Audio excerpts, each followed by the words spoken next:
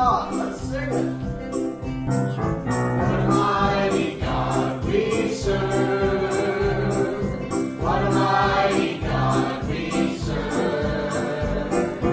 Angels bow before him. Heaven and earth adore him. What a mighty God we serve. What a mighty God we serve.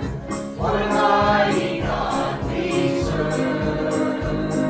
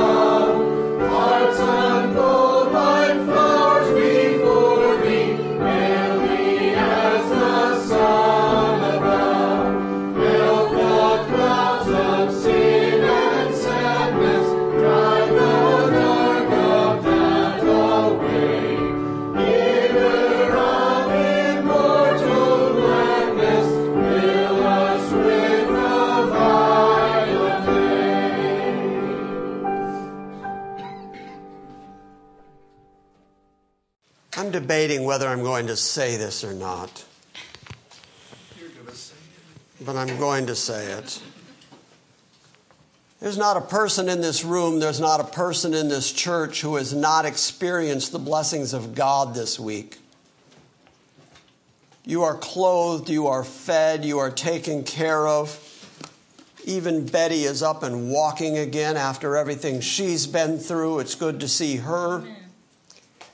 There's not a person who is a member of this church who should not stop their life long enough to honor the God who has given them all that. Amen. I'm sort of amazed that every time the doors here are opened, that the place is not packed. I hear from people via email all the time on a very regular basis who say, I wish that there was a church like yours somewhere in my area. I wish I could go somewhere and fellowship with like-minded believers. I wish that I could hear the gospel the way it's preached straight out of the Bible, the way GCA does. There are people who are longing to have the kind of fellowship and the kind of teaching that exists here at GCA, and yet, a little bit of rain, or a really nice day. It's a really nice day.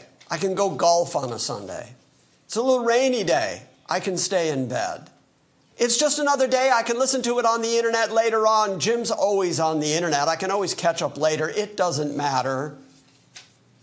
I was really debating whether I was going to say, you need to be here. But you need to be here.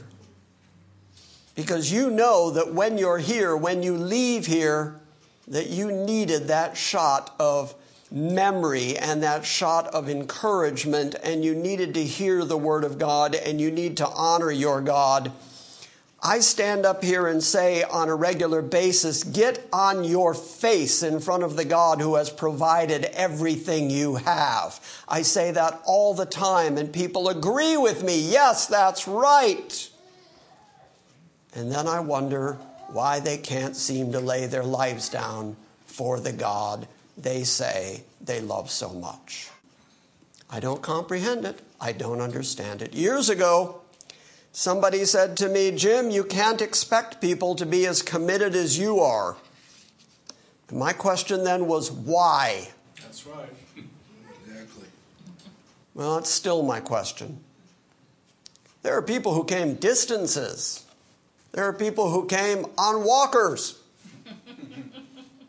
But people make excuses. Life gets busy. Oh, the children. Oh, the thing. Oh, the job. Oh, it's my day off. Excuse, excuse, excuse. If God fed you today, if He clothed you today, if He gave you your right mind today, put your body where it's supposed to be, that is your reasonable service, to sacrifice yourself for the worship and the glory of God.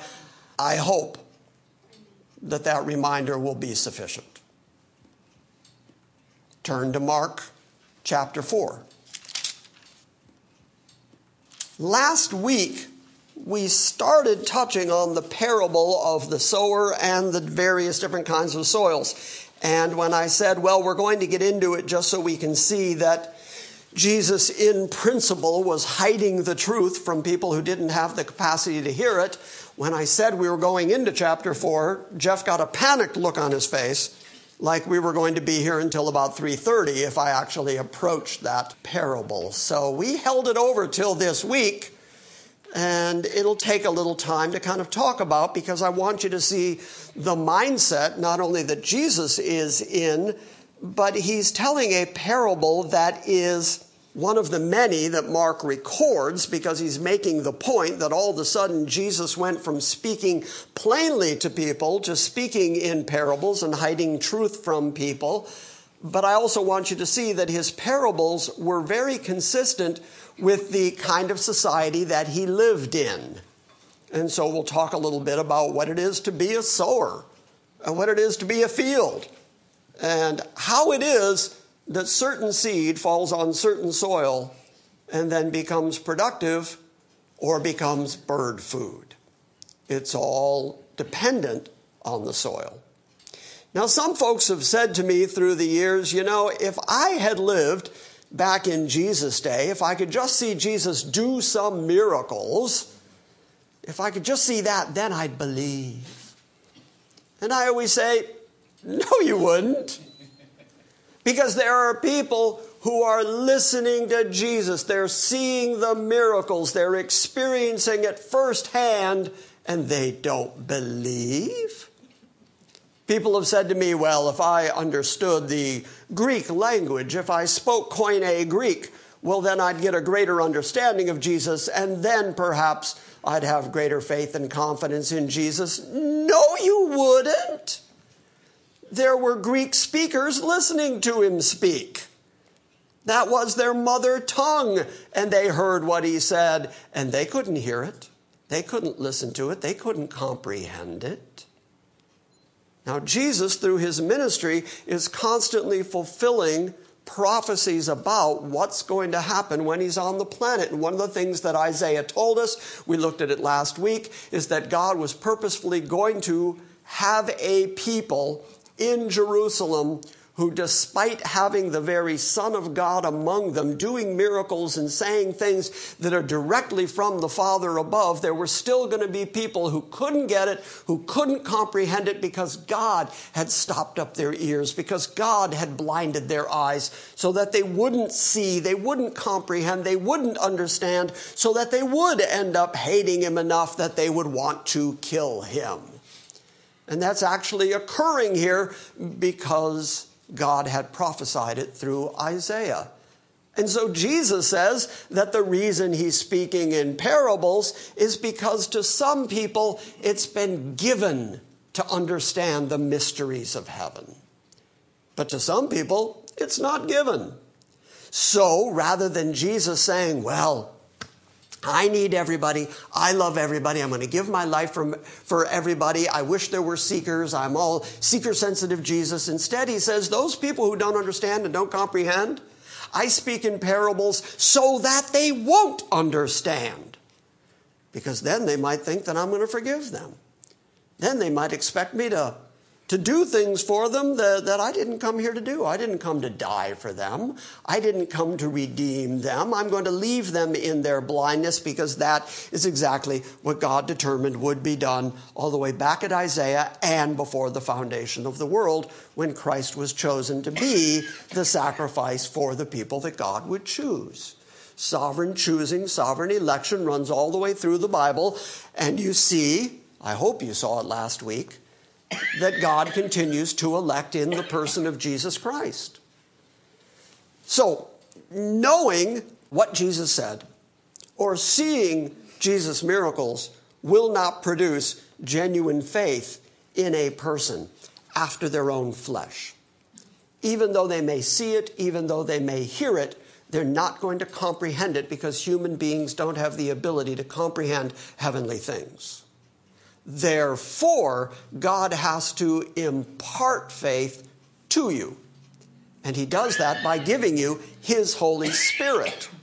His Holy Spirit will then convince you of your sinfulness, convince you of your depravity, convince you of your need for a Savior, bring repentance to your heart, and produce in you the faith in the finished work of Christ that actually is exchanged in heaven for righteousness.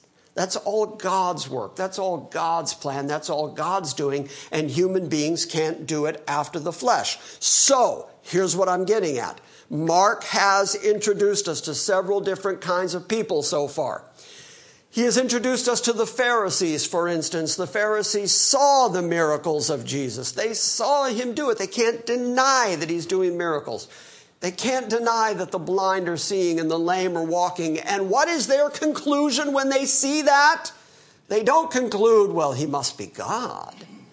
They don't conclude he's from heaven. They conclude he's doing this by the power of Beelzebub. He's doing this by the power of Satan himself. Okay, that's one group of people. That's people who heard him in the temple speaking. They've heard his words. They've heard his teaching. They've seen the miracles. That group of people, nevertheless, cannot come to faith in Christ whatsoever and conclude that he is of the devil. Okay, that's one group of people. There's another group of people that Mark has introduced us to, who are the family of Jesus, his mother and his brethren. Now, his mother, think about it, his mother was spoken to by the angel Gabriel. And she stored up all these things in her heart. And she knew for a fact that she was a virgin when she was pregnant with this baby. She knows something is different about this baby. She was in the temple with the baby when he's just a mere infant, and yet she sees men lift him up and prophesy over him and say that he is the Redeemer of Israel. She's seen all of this. She knows what God is doing, and yet at this point, as he's bringing all these followers to himself, as he's causing this rift between himself and the religious people, his mother and his brethren want to come talk to him because they think he's gone crazy. They think he's lost his senses. Okay, that's another group of people. Now there's this other group of people, the mob, the crowd. The crowd are really happy about Jesus. They're so excited about Jesus because he feeds them and because he heals their diseases. They can't wait to get to him. They're even willing to drop people down from the ceiling just to get to him. They're really excited about him. They're going to rise up quickly, and they're going to be excited. And then when Jesus says, according to John, once he starts teaching them real sound doctrine, and once some kind of persecution happens as a result, they're the first ones in line to start shouting, "Crucify him. Crucify him. Now our loyalty is with Rome. A little while ago, our loyalty was with him as long as he fed us, as long as he healed us, as long as he gave us stuff. But now we're not so happy about him. Crucify him." Okay, that's another group of people that Mark has introduced us to. Mark has also introduced us to the apostles and to the believers, to the real followers. So far, the only ones that he's talked about that really seem to understand things are the 12, who Jesus says, it's given to you to understand the things of heaven, the things of God. These are the people who are going to stay with him, who are going to stick with him, who are going to have the genuine faith. And so he's teaching them the truths of heaven. He's teaching them the gospel so that they will go out and preach it after he is gone. Okay, that's another group of people. Now Jesus tells a parable about kinds of soils. Is he really talking about kinds of soil? No, he's talking about kinds of people. And Mark has already introduced us to every group of people. And so now Jesus is going to explain why they are different like that. Because to his apostles, to the believers, it just seems incredible that there are people who don't get it. That there are people who will come to him for the food and for the miracles, and yet when he teaches them the real sound doctrine and teaches that he is the center of the religious universe, they all leave. They all depart. Till Jesus says to the 12, are you going to go also? But Peter, because he really has faith and really is a believer, says, where are we going to go? You have the words of life. Okay, that's a distinction between his disciples, his apostles, his believers, and those who only are involved with Jesus and excited about Jesus for what they can get out of it.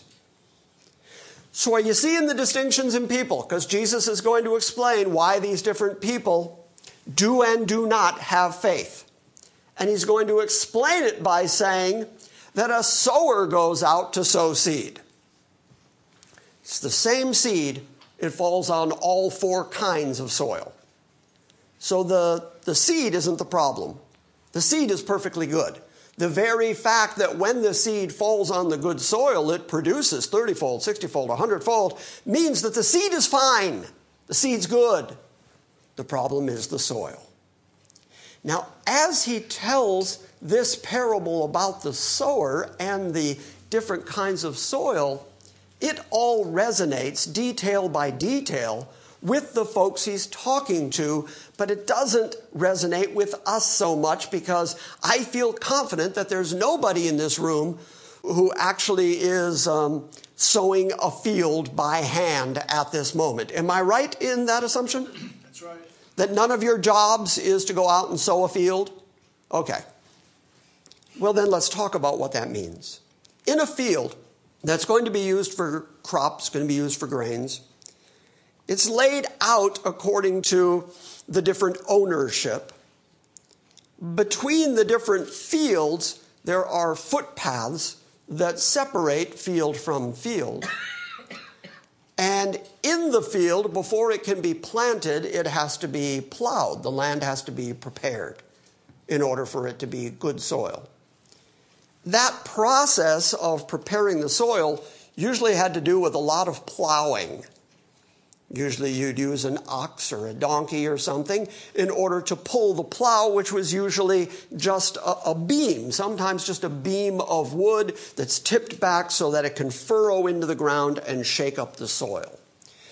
Well, in the Middle East, there's a lot of rocks, there's a lot of stones, there's a lot of limestone, and so in order to get that out of the field, as the plower was plowing, he would have to stop, or he'd have servants who would every once in a while find the rocks and collect those rocks over on the edges, over on the sides of the field. So in the middle of the field, there's good prepared soil. It's been plowed up, it's ready to go. Over on the edges, you've got collections of rocks and you've got rocky soil. But then you've got this footpath down the middle, and that was usually where the person who was sowing would walk after the field had been made up into mud and soil and everything else. He's the person who would actually go along and soil the seed. Soil the seed? He's the one who would actually go along and sow the seed. You know, at least that time I caught myself saying that. I get home sometimes and I listen to the message and I hear myself say things and I go, what was I saying? I mix words backwards. So he's out sowing good seed into the good soil. But the way he would do it is he'd walk along the path and he had a pouch that he'd usually wear over his shoulder. He's got the pouch by his good hand. And the way that it worked is that he would reach into the pouch and then he would broadcast it across the field, across the newly plowed soil. Now, that's okay. I mean, grab handfuls of seed and throw it across the land. It's a good way to get seed out into the land. It's just not accurate. It's just not a great way to do it, because as he's doing that, there's also seed that's falling on that footpath that he's on, which is real packed down. It's a footpath. So sometimes, in order for the sower not to have to make sure that the seed actually got planted down into the ground, sometimes they would use animals, and those animals, especially wide-hoofed animals, would be walked through the field in order to push the seed down into the soil. But you've got animals then who are also walking along the edges and waiting for their turn and stuff, and so you'd have some of the soil that's packed down tight. So you've got rocky soil, and you've got packed down tight, and you've got a footpath, and then you've got good soil. You see how it's all laid out? Okay, now in the Middle East, as Jesus is talking, that's common. That's all over the place. Everybody knows that's how you grow a field. You take some seed, some good seed, you throw the good seed out there, but some of that good seed falls on ground that isn't necessarily going to be good for growing, and then birds come along and eat that seed because, hey, birds like seed. Here's some fresh seed sitting on top of packed down soil, a perfect place to come and eat it. In order to keep the birds from eating the seed that's on the good soil, they would try to get the animals out there quickly, and they would try to stomp down the seed and get the seed down into the soil. Okay. If they did that right, if they did that good, then they would have a good crop. And there would be some of that seed that had just been broadcast out there but is essentially wasted. Okay, Jesus knows all that. Now, hopefully, you know all that. That's the stuff you need to know to understand what he's about to say, chapter 4, verse 1. That's all introduction. And he began to teach again by the sea. And such a very great multitude gathered to him that he got into a boat in the sea and sat down. And the whole multitude was by the sea on the land. So as I said last week, he created a natural amphitheater. He put himself away from the shore. All the people are gathered on the shore. That way everybody can hear him. Had he remained on the shore, they would have mobbed him. There's no way for him to speak to everybody all at once. But by putting himself in a boat, getting a little out from the shore, the people are all lined up on the shore. They're all able to hear what he's saying, what he's teaching.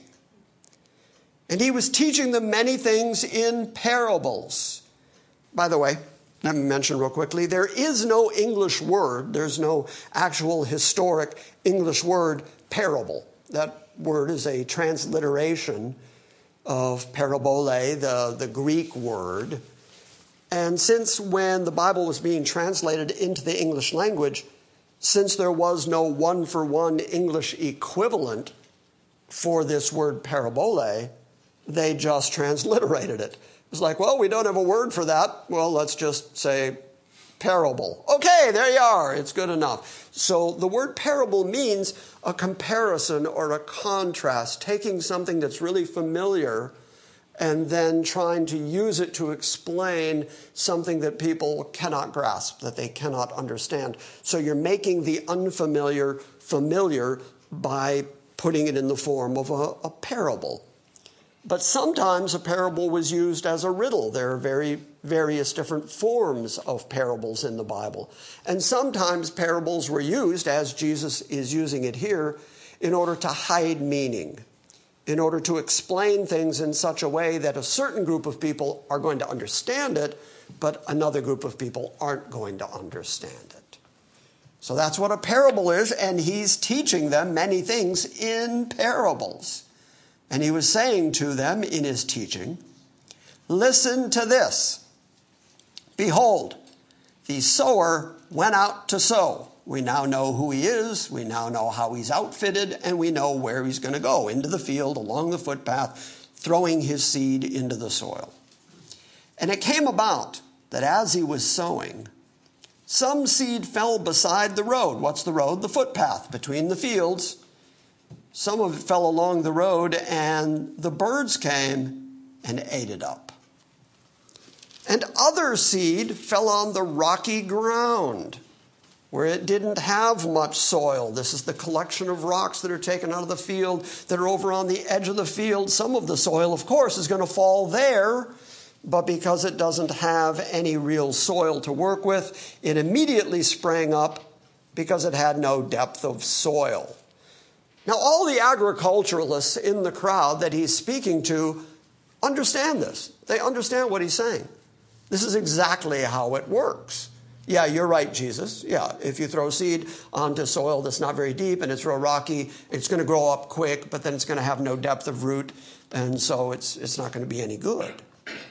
Verse 6, and after the sun had risen, it was scorched, and because it had no root, it withered away. Okay, so there's two kinds of soil that the seed fell on that didn't produce good fruit. And other seed fell among the thorns, and the thorns came up, and they choked it, and it yielded no crop. Anybody here got a garden? Anybody here ever grown anything? Yep. Really? One person. There's one person, 2 people have ever grown, 3 people have ever grown anything. Okay, 4, you're late. Okay, if you grow something outdoors, if you have a garden outdoors, what is the most laborious tasks that you have to constantly do to keep your garden going? Weed the garden. You got to weed it. You got to take care of it. Because ever since Adam fell, part of the punishment that God laid out was that you're going to have to till the ground, that you're going to eat by the sweat of your brow, and that thorns and thistles are going to come up out of the ground too. Okay, this is all part of what it is to grow a good crop, to grow a good field. There's also going to be weeds, and you've got to get out there and do something. You've got to pluck them up. You've got to kill them. You've got to keep them out of your good crop. So Jesus also includes that some of the seed fell among the thorns. And the thorns come up at the same time as the plant. So what happens if you don't weed your garden? Do you get a good crop? No. No, because what do the weeds do? They take over your garden and choke the good plants to death. Okay, that's the exact equation Jesus is talking about here. Other seed fell among the thorns, and the thorns came up and choked it, and it yielded no crop. 3 out of 4 kinds of soil, no good. 3 out of 4, no crop. And other seeds fell into the good soil. That's where you're trying to get it. And as they grew up and they increased, they yielded a crop that produced 30, 60, and 100-fold. And he was saying, he who has an ear to hear, let him hear. Okay, that's an interesting place to say that. Because Jesus has just said something that is very understandable, very natural. As I said, to the agricultural crowd, they know that Jesus has just described what it is to seed a field. That's all he's described. All he's described is you go out, you throw seed, some of it produces a crop and some of it falls other places, and the birds get it and the weeds get it, and it doesn't have any root. And yeah, that's the way it works. Exactly, Jesus, that's the way it works. Thanks so much for the lesson on farming, like I didn't know that. And Jesus says, if you've got ears, you're going to hear what I'm really saying. If you've been given the ability to understand the mysteries of heaven, you're going to get what I'm really getting at. I'm not talking about soil. I'm not talking about seed. I'm not talking about farming and agriculture. I'm telling you a deep, heavenly, genuine secret.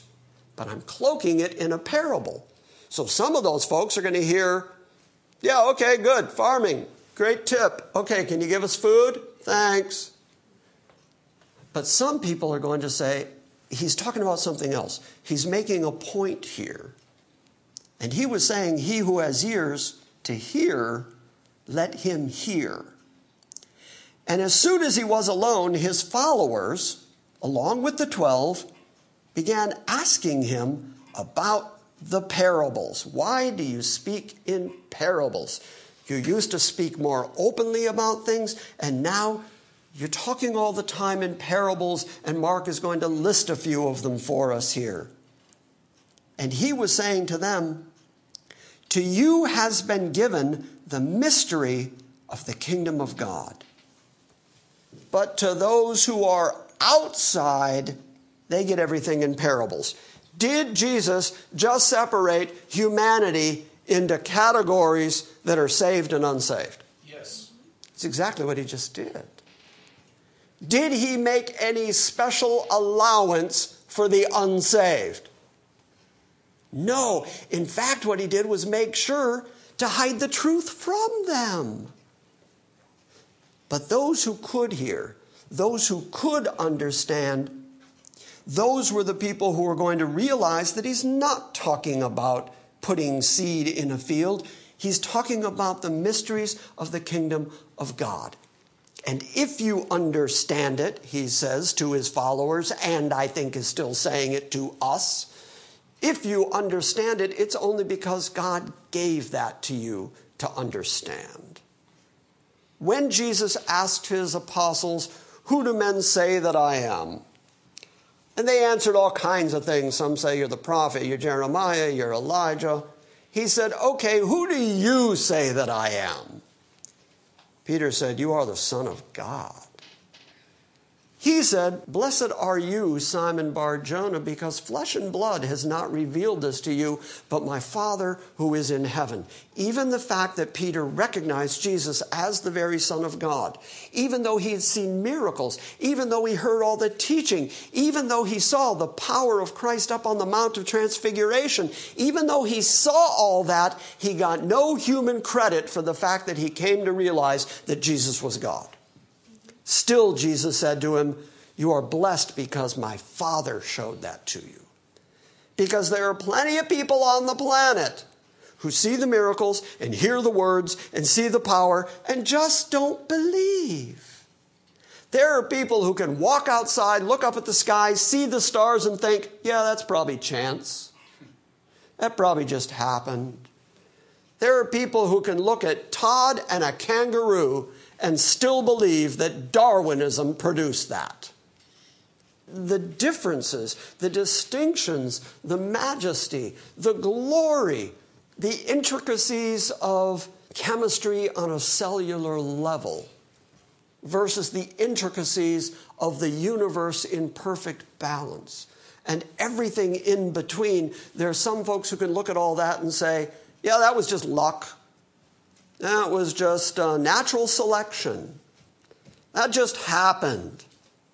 This was an old story that preachers love to tell, that there was a fellow who walked into a watchmaker's shop and he found a watch that he really loved, and he said, oh, this is a great watch. Who made it? No one made it. And the fellow said, what, do you take me for a fool? You can't say nobody made it. And he said, no, it just happened. It just appeared here. I don't know. It's just, there it is. And he said, how can that be? Someone must have made it. For it to exist like this, with this kind of intricacy and this kind of beauty, someone had to have made it. Right? Someone had to have made it. You look at the universe on which the watch is based. You look at the planets and the stars and the way that they perfectly align, and the way that we create chronographs in order to follow the time consistency of the universe. Okay, somebody had to make that. If you don't believe that somebody made that, then you can believe that a watch could just appear out of nowhere. Okay, and yet there are people who can look at all that evidence and say, I don't get it. I don't see it. If you do get it, if you do see it, it is only because the God of ages, the one who is perfectly comfortable passing by other people, that God, the Almighty, the All-Powerful, the Omnipotent One, that God took the time to tell you something about himself. That's kindness, that's grace, that's love, that's goodness. He could have passed right by you and you would have gone through the rest of your stupid little life never knowing anything and thinking you were awfully smart. And yet, God took the time to tell you something about himself. And so Christ himself says, to you it has been given to understand the mysteries of the kingdom of God. But to other people, those that are outside, they get everything in parables. Why? In order that while seeing, they may see and not understand. And while hearing, they may hear and not perceive any of it, lest they return and be forgiven. Jesus is keeping them from returning to himself, to God, so that they will not be forgiven. Okay, that's absolute sovereignty. That's a God who is in absolute charge. And I don't want to just be accused of beating a dead horse here, but I'm going to say it again. God is perfectly comfortable. God is not increased. God is not made more lovable or more godlike by you or by bringing you to himself. He is doing that out of his grace and goodness because he is demonstrating the glory of his grace. And he is perfectly comfortable passing by some people. And if he has not passed by you, get on your face. Worship that God. Put your body where your mouth is. Take the time to recognize that that holy God who could have passed by you didn't pass by you. And don't ever become so familiar with that fact that you start thinking you can take it for granted. Don't ever treat it like it's just another portion, another episode of your already groovy life. God has given you everything you have. God has given you your mind, and he has enlightened you to heavenly things so that you have the promise of glory to come. How do you take that lightly? How do you take that for granted? I'm tempted to say, check yourself. So I'm gonna. While hearing, they're not going to understand it. They're not going to perceive it. While seeing, they will not perceive. And while hearing, they may hear and not understand, lest they return and then be forgiven. So he said to them, do you not understand this parable? And how will you understand all parables? In other words, he's saying, yes, it's given to you to understand the mysteries of the kingdom of God. But if you're having trouble with this one, how are you going to understand the rest of them? Because I'm going to be doing a lot of parable speaking. And when I speak in these parables, how are you going to understand any of them if you don't get the soil one? You got to start there. You have to begin with the soil thing.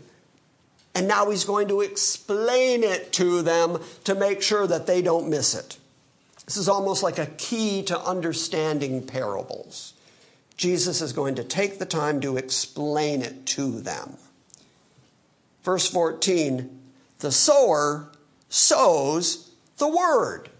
Okay, so the seed that I said the sower broadcasts, the seed that he reaches in and just throws out there indiscriminately into the field. Okay, he tells us that's the word.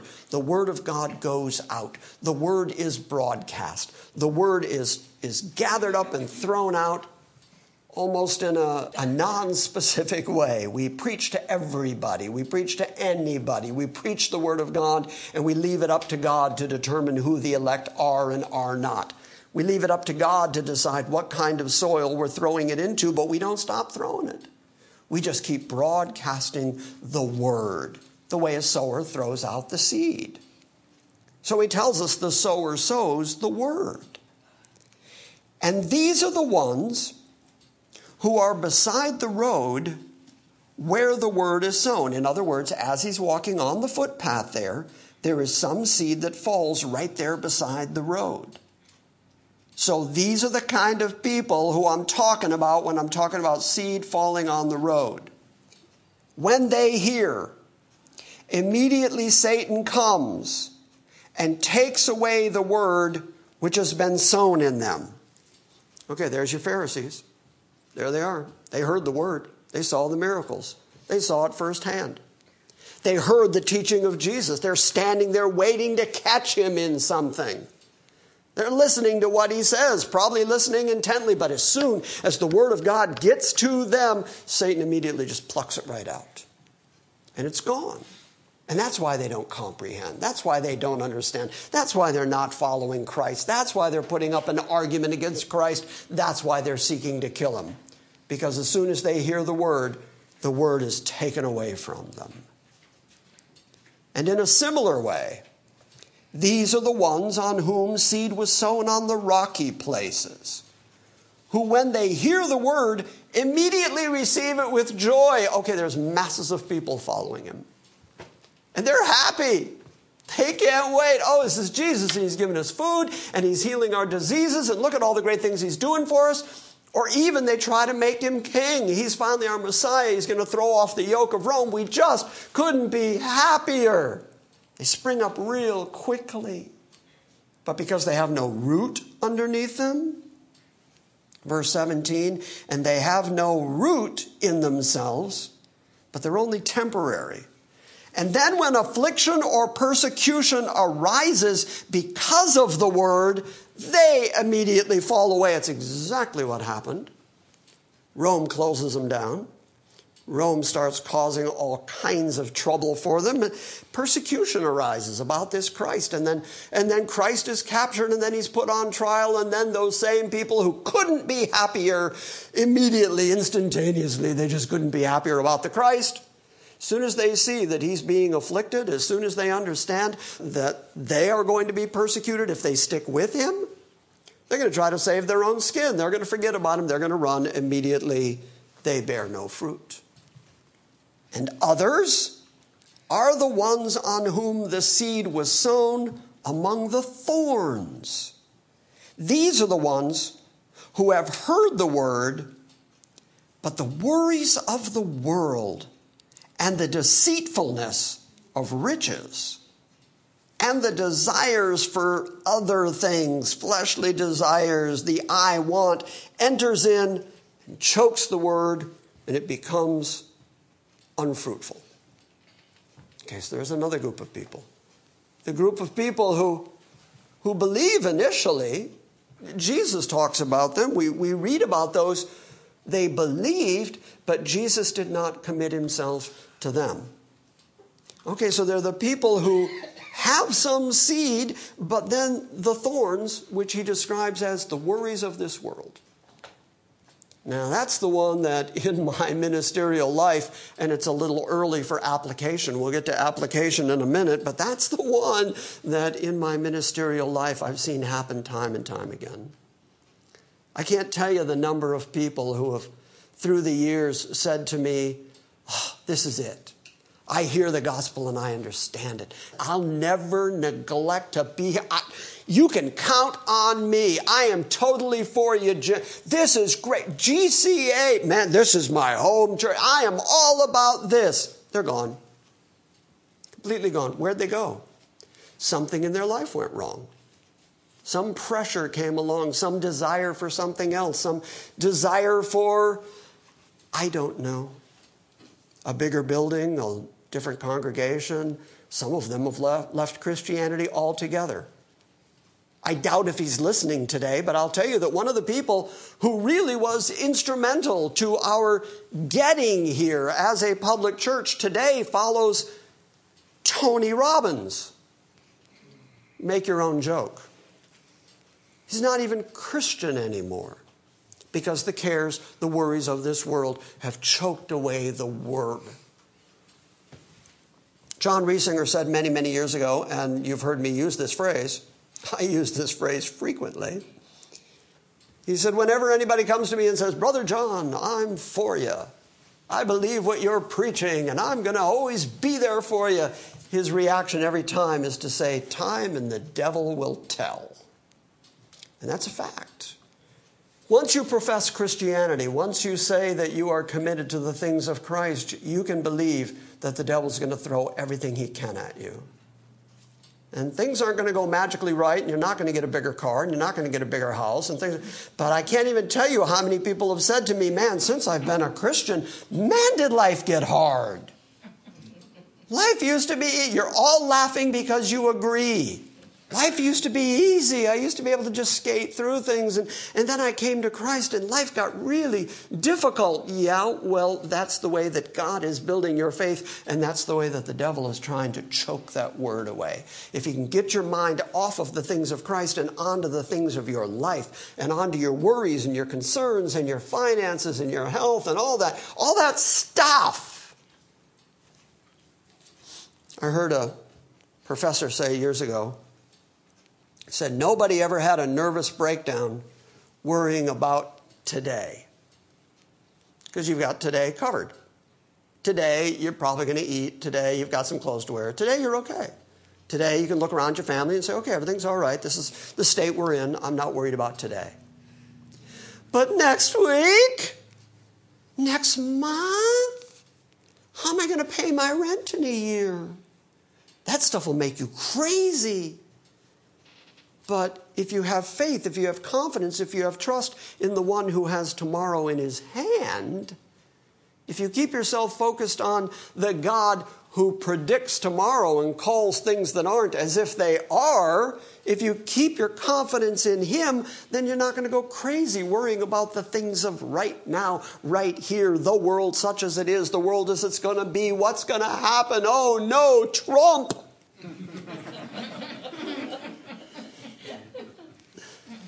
It's going to be okay because God's got tomorrow. So he says there are going to be those people who the worries of this world and the deceitfulness of riches and the desire for other things enter in and they choke away the word and it becomes unfruitful. And I hate watching it, but I've got enough years in me now that I've seen it time and time again. And those are the ones on whom seed was sown on the good soil. They hear the word and they accept it. They believe it. They have confidence and faith in it.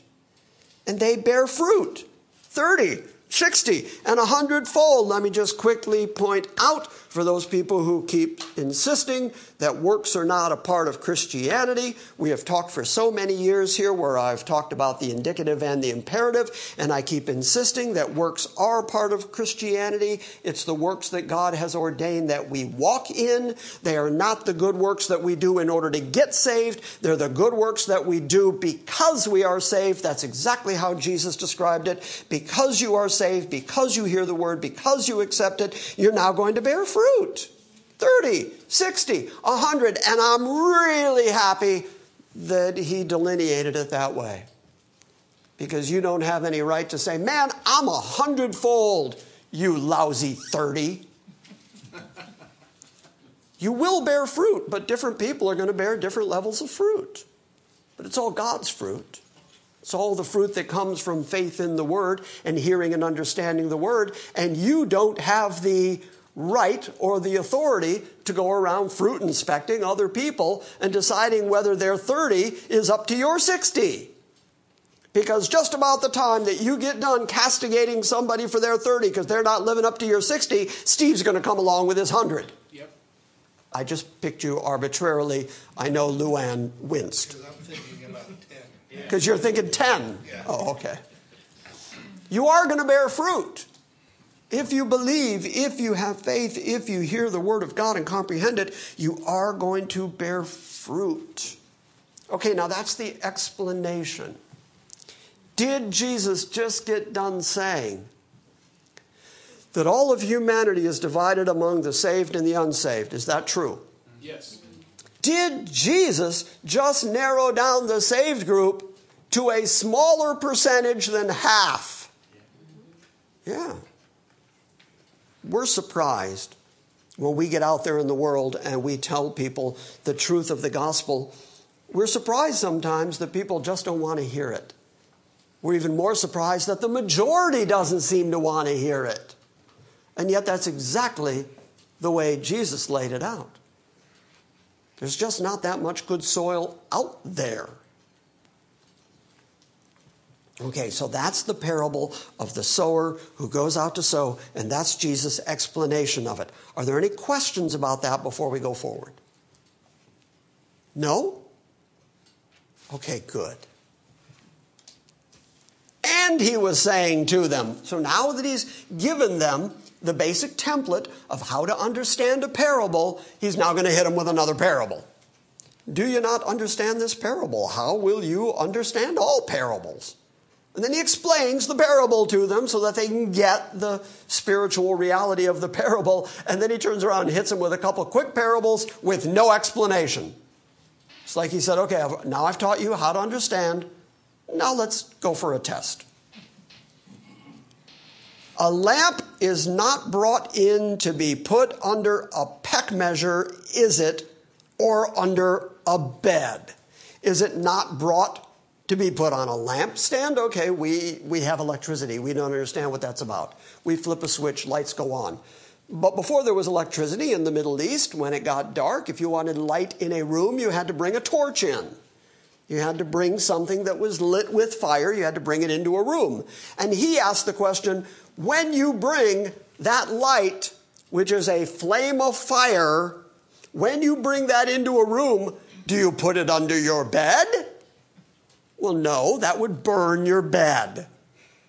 Do you put it under a bushel basket? No, that would burn the bushel basket. What do you do with it? You put it up on a lampstand. You put it up high somewhere in the room, and it's going to light the whole room. Okay, so is he talking about lamps? Is he talking about fire? Is he talking about lighting a room? Is that really what he's talking about? No. Because that's what he said. And it seems obvious. I mean, it seems almost humorous. If you walk in the room with a flaming torch, do you burn your bed up? There had to be some people who kind of heard Jesus say that and went, I mean, it's just kind of obvious. But was he talking about lamps and lampstands? What was he talking about? He's talking about himself. He's talking about the word. He's talking about broadcasting the word. He's talking about the fact that they are the light of the world. He's talking about the fact that once he teaches them the gospel, they're not supposed to hide it. They're not supposed to take it and put it under their bed or put it under a bushel basket, because it is the very words of enlightenment. These are the very words of God that are bringing light into the world. And if that word has been entrusted to you, don't hide it. I believe that's what he's getting at. Anybody got another interpretation you'd like to offer? Because he doesn't tell us what it means. We just have to interpret the parable based on what standards and rules he has already given us. Anybody got a different interpretation? Okay, good. Verse 22 says, "For nothing is hidden except to be revealed, nor has anything been secret, but that it should come to light." And then he says, "If any man has ears to hear, let him hear." So again, I know I'm talking in a parable. If you have ears to hear, then hear what I'm saying. There is nothing hidden except it's going to be revealed. How's that going to be the case? Well, God knows everything. God knows the secret desires of your heart. God knows the stuff you do in the dark. God knows the secrets you keep. And the truth of the matter is, if I can make this sort of a twofold thing, if you go out and preach the gospel, the enlightenment, the light of the world stuff, if you don't cover that up, but you broadcast it freely, it's going to show the secret things of men as they are revealed for the sinners they actually are. As they are revealed for being the God haters and the worldly Satan lovers that they are. That's going to be revealed by the light of the word. And so if you go out there and preach the word like a lamp on a lampstand, if you get out there and promote the gospel, it's going to bring about a light against the darkness of men, and it's going to reveal the things that they think are hidden. But nothing's hidden except to be revealed. Ultimately, every person is going to have to give account to God. Every idle word. The things that you've done, the things that you've said, the intentions of your heart, it's all going to come out. Okay, I'm going to have to pick on somebody. We're going to pick on Leon just because he's sitting there. I've used this example before, but I'm going to use it again. If we put up a big screen right here, big white screen, and we have a video we can play of absolutely everything Leon has ever done, is Leon going to feel good about that? No. No, but then worse, it's going to have in it every intention of Leon's heart and every sinful, depraved thing he ever thought. Let's watch. Wouldn't you be surprised if I actually yanked it out right now? Okay, so God's going to do that. And everything he didn't do that he should have. Everything he should have done that he didn't do. Yes, every missed opportunity. Now, Leon is uncomfortable with the idea that we all, the rest of us sinners, the rest of us depraved people, that we might see him, that he might be exposed. He's not comfortable with the idea that we would see everything he's ever done and that we would see every intention of his heart. He's not comfortable with that idea. Okay, God knows it. God sees it. God judges it. Are you comfortable with that? No. No, you don't want to stand before God barefaced, no redeemer, and just have to answer for all that. All the things you think were hidden are going to be revealed by the light of God. Nor has anything been kept secret that is not going to come to light. Notice again that when he talks about the gospel, he talks about light repeatedly. Everything is brought to light. But if any man has ears to hear that, let him hear. And he was saying to them, take care what you listen to. Take care what you listen to. Why? Because there's these Pharisees who are the religious leaders who are walking around talking about Jesus and saying he's of the devil. Should you listen to that? Should his followers hear that? Should they be listening to that? There are people who are following Jesus because of what they get out of it. There are people who are following Jesus because he gives them food and he heals their diseases, and they talk about Jesus in such a way that he's just a giant slot machine. Should you listen to that? Because that's a very popular theology out there right now. That's a theology that says, come to Jesus and he'll make you healthy and wealthy and wise, and your kids will be gorgeous children who will run faster and jump higher. Just come to Jesus and your whole life is going to get better. That's a very standard name it, claim it theology that's out there in the world right now. Should you be listening to that? It was around in Jesus' time. There are people in the world right now, just like there were back in Jesus' day, who were saying, well, he's nothing, and those miracles, that's all fake, and he's probably of the devil. He's just trying to confuse you. Come, continue following me, and I will take you under the law, and I will make your performance the thing that God is going to base your salvation or lack of salvation on. Should you be listening to that? No. But that was around in Jesus' day, and it's still around today. Be careful what you listen to. By your standard of measure, it shall be measured to you, and more be given to you besides. Okay, what is he talking about? There's a very parable type thing to say, Jesus. What are you talking about? Well, I think we have a hint when he gives the Lord's Prayer. When he includes the phrase, forgive us our trespasses as we forgive those who trespass against us. Do you want to be judged by that, Todd? No. Because are you really, really good at forgiving other people? Terrible at it. Do you want to be judged on that basis? No. Okay, so here's Jesus talking to people. Remember his audience. They're still under the law. The new covenant hasn't come into fruition yet. And he is saying to these people, what you give is what you get. And if you give kindness, if you give grace, if you give the truth, if you broadcast the gospel, then that goodness, that grace, that long-suffering, that gospel covering, that's going to come back to you, and it's going to come back to you in plenty, even more than you give it out. But if you give out hatred, if you give out condemnation, if you give out judgment, it's coming back to you. Because as you give it, so it's going to be given to you. By your standard of measure, it shall be measured to you, and more shall be given to you besides. Now, I've also heard preachers use that verse in giving messages and say, however much you give, that's how much will be given back to you, plus more.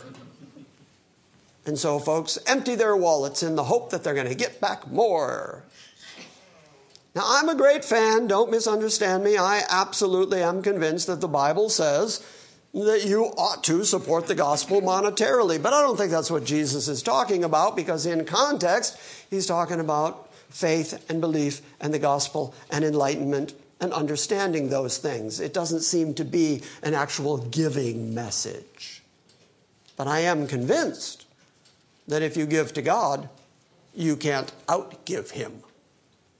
He sees whether or not you're giving and how you're giving and if you're generous and if you're sacrificial, and he will provide for you accordingly. I've seen that for too many years to ignore it. But I don't think that's what Jesus is getting at here.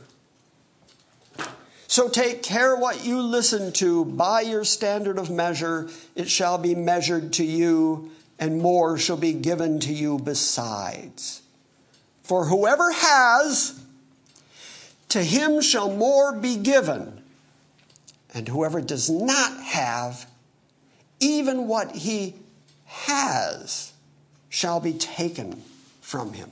I think he's saying that in the context of the soils and the different kinds of ground, and the very fact that there are some people who don't have any faith, who don't understand anything about God, and when they come across the preaching of the gospel or the truth about Christ, that even is taken away from them. Satan himself snatches it away from them. What little they have is taken away from them. But to those who have the understanding, to those who have the ability to understand the things of God, to them even more is going to be given. so that through your lifetime, you're going to increase in the grace and the knowledge of our Lord. How many of you would be willing to say that you understand the Bible better today than you did 3 years ago? That should be everybody. Okay, that's what he's saying. To those who have, more is going to be given. To those that don't have, who don't have understanding, who don't have faith, who don't have the comprehension of the things of God, who don't understand the mysteries of the kingdom of God, to those people, even what little they get is going to be taken away from them. That's why they don't understand. Because God in his sovereignty is making sure that they don't understand. And it's very frustrating for us when we confront folks like that and we try to make it clear and we try to present the gospel to them and we tell them you are a sinner. It is like a cancer running through your veins. It is going to destroy you.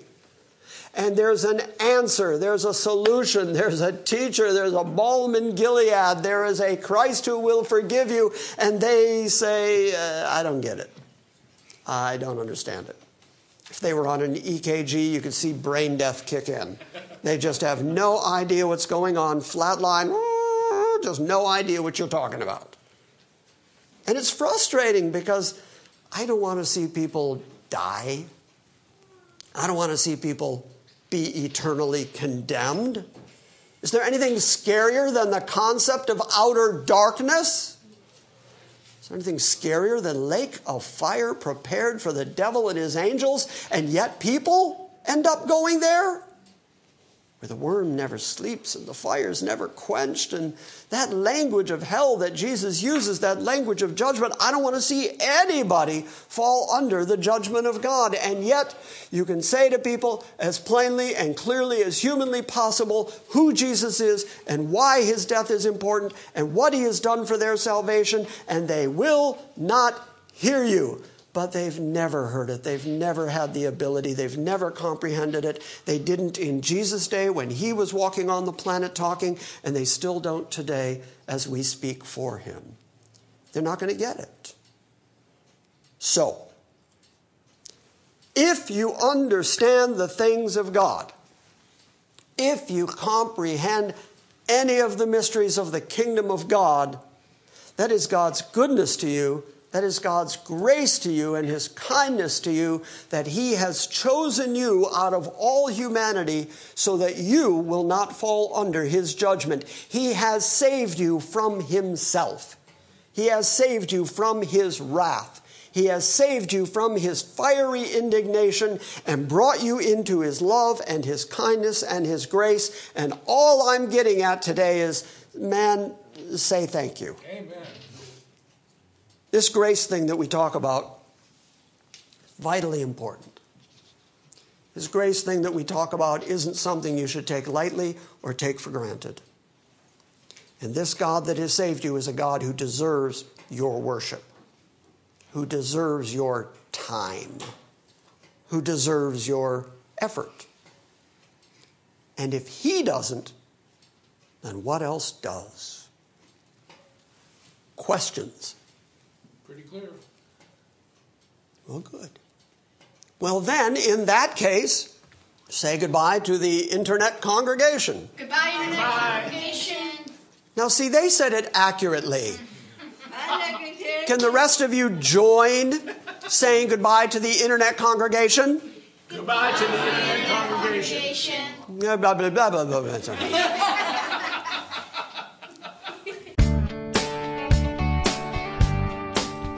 Thank you for listening to this week's Salvation by Grace Sunday morning message.